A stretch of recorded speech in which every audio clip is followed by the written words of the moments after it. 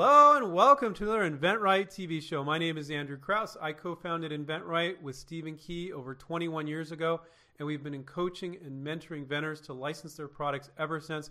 We've had students in 65 countries.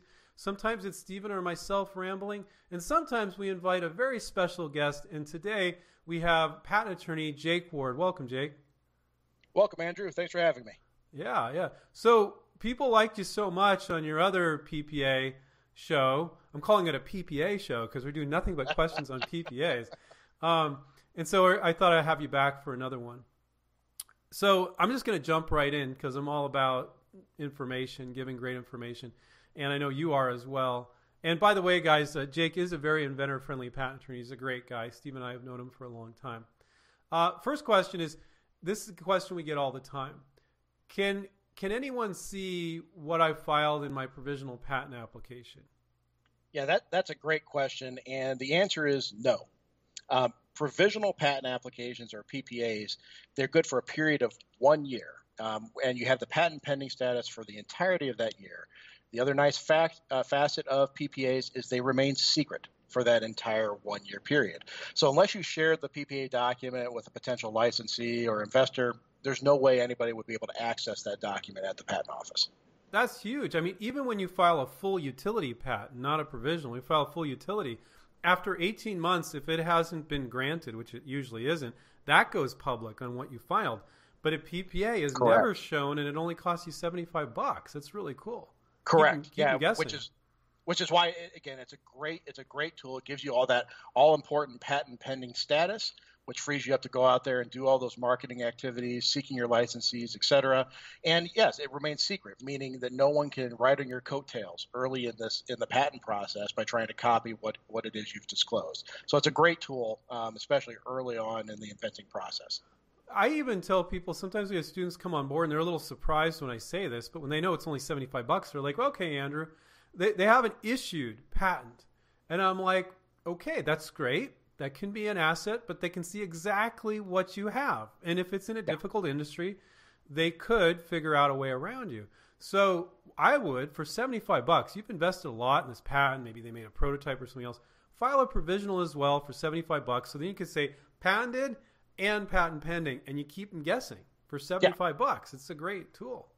Yeah, you're right, because even if you do have the patent on the base invention, just the nature of product development is you will make improvements. You will come up with additional ideas, changes, et cetera, and you can always file additional PPAs after the initial patent grants or even while it's still pending to cover those improvements. And you're absolutely right. When you ultimately get the product out into the market, not only would it be marked with the patent number and the word patented, but it would also say and patent or patents pending, depending on the case. But I like it that you keep the potential licensee guessing too. They might think you got another version in your back pocket or other protection. Well, I mean, it goes back to what we describe patents as, Andrew. I mean, I always refer to them as fences. You're fencing off the property so you actually have something that you can lease or license in the IP context.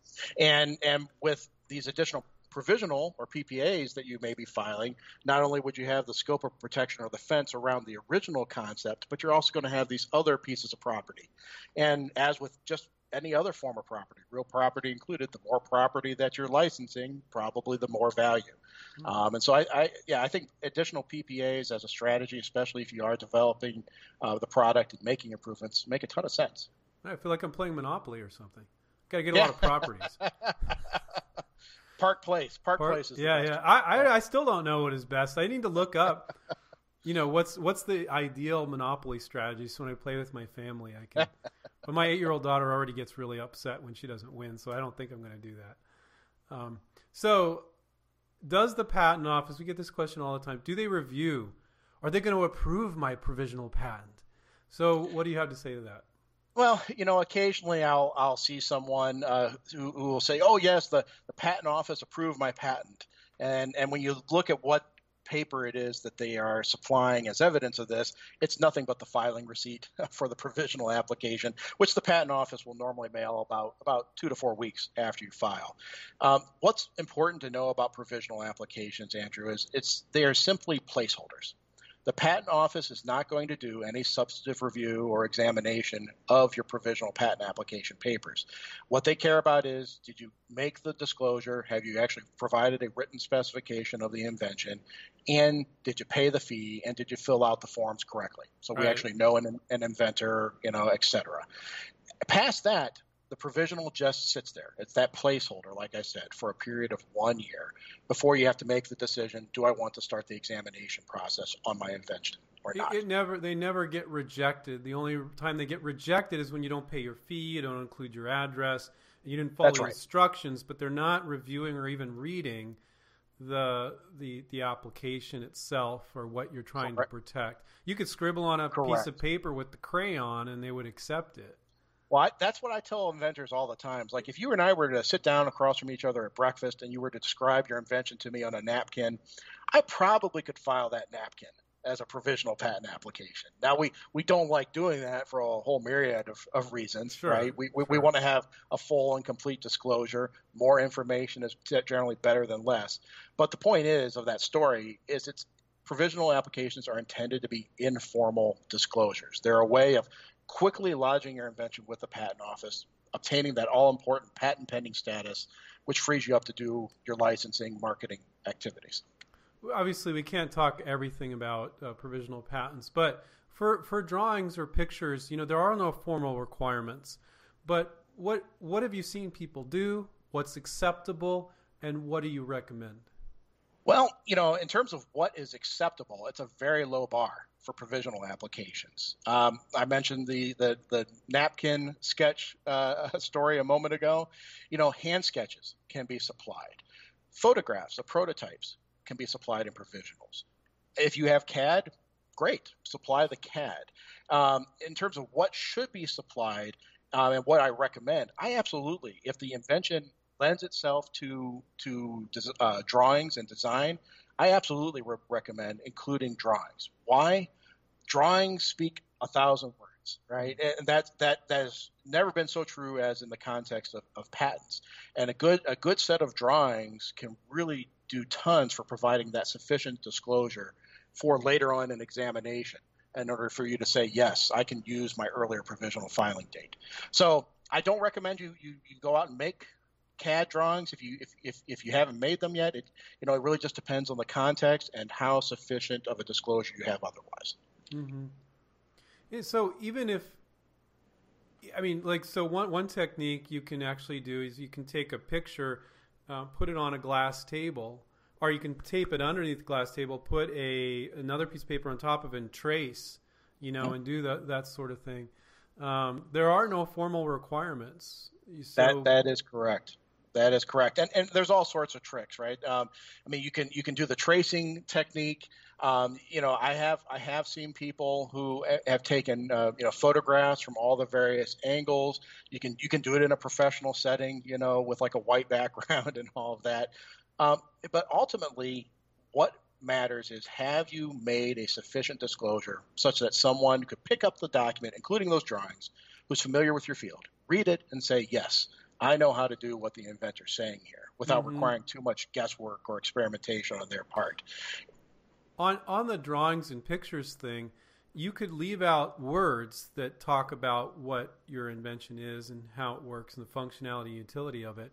But you could have a picture that didn't talk about it, but later you could go, wait, no, it's there in the picture. Is that true? That is true. If it is in there, then you have what is called support for any later argument, disclosure, claim amendment that you might make.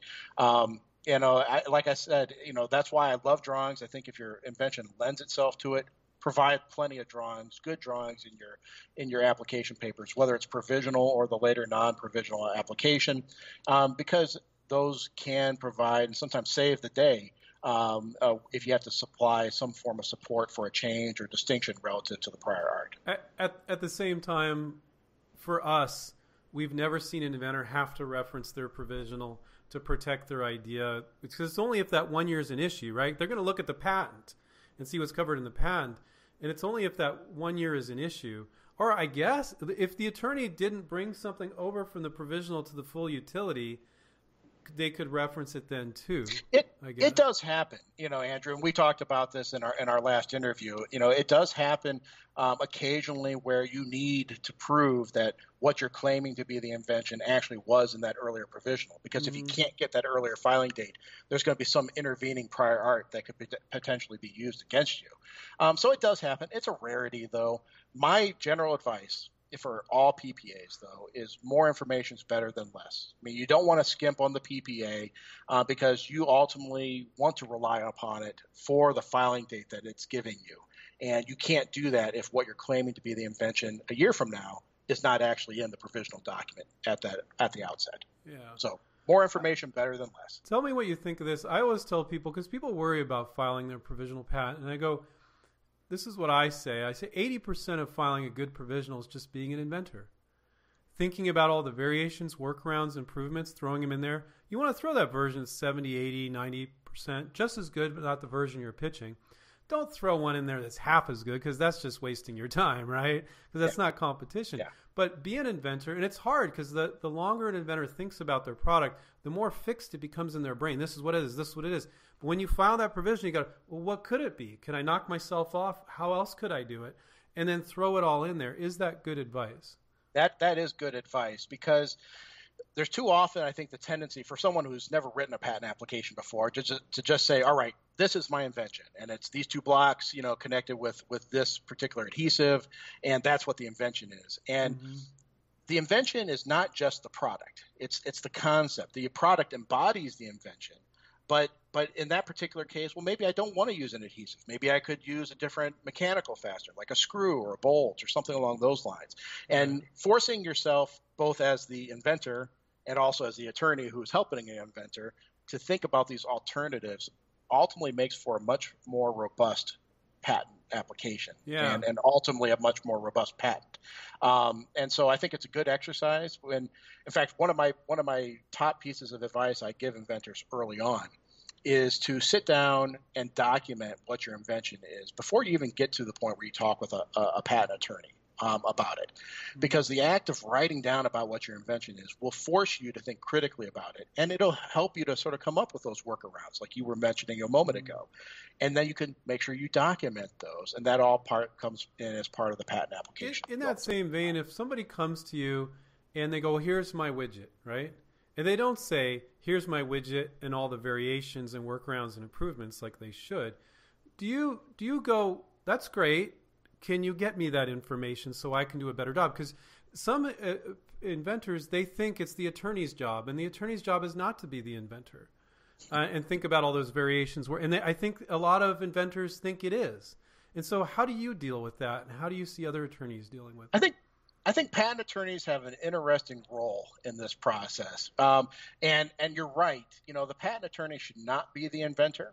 But I think a good patent attorney will help you to think critically about these different variations, especially when we talk about the claims, which, as you know, for a provisional patent application, there's not even a requirement for claims. But we almost always will include at least some claims, which are the legal definition of the invention, in the provisional patent application papers. And one of the reasons why is exactly what we're talking about right now. Mm-hmm. We're trying to break it down into what is the most basic, broadest invention here. So maybe we're not using, a screw in this location to hold the pieces together. We'll just say it's a fastener. And we could say other mechanical fasteners could also be used. But I think you're right. I mean, there is also this collaboration that any good patent attorney will have with an inventor and vice versa. There's going to be some back and forth. We're going to talk about what the invention is. We're going to talk about those potential design around, and that should ultimately find its way into the patent application. Yeah, I think you use that word. Any good patent attorney will do that. Because I've seen, and I'm sure you have seen, some patents that are just ludicrous. And it's obvious the patent attorney did not push the inventor to do that. And it's just, the protection is weak to non-existent. Yeah. So I do sometimes describe the relationship, and again, maybe it's just my own experience, working with a good patent attorney, the relationship between an inventor and a patent attorney up front, when the inventor is trying to find a patent attorney, it's sort of like dating. This is a person you are going to be in a relationship with for the long term. because you just don't file a patent application, as you know, Andrew. I'm going to tell a joke. Yeah, it's like dating, but it's like you're a teenager and it's your first date, and you have no idea what to look for in a girlfriend or boyfriend, and you're a little clueless, and you might make a really bad decision. Yeah. So on the part of the inventor, they don't know what they're looking for in an attorney, I think, most of the time. You know, one of the top things I can recommend, you know, because I hear what you're saying, that, you know, there are some poor attorneys out there, and I think that's goes with any occupation. There's a bell curve, right? Of course. But by and large, the majority of patent attorneys are going to be pretty good. They are people who, because of the nature of how we get to this role in the process, we have to take, you know, multiple bars. We have to, you know, have certain degrees. Most of the really poor individuals, I think, get weeded out as part of the process. So my advice to most clients, most inventors, is speak with a couple attorneys. Ultimately, you know, work with the one that you feel the most comfortable with.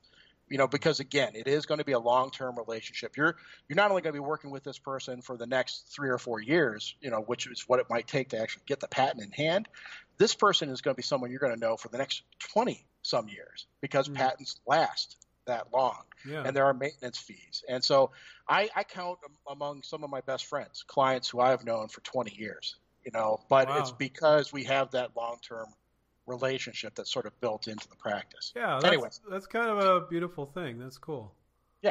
Yeah. You know, anyways, that's my advice. You know, interview a couple of attorneys, deal with the one that you feel the most comfortable with, and then trust that, yes, because they've gone through the gauntlet, they're going to be competent and will be able to do what they need to do. Well, Jake, thank you so much for coming back on another show. That was great information. Our audience has endless questions about PPAs, so you definitely are helping out there. Really appreciate it. And I remind everybody to take care and keep inventing, and we'll catch you the next time. See you guys. Bye.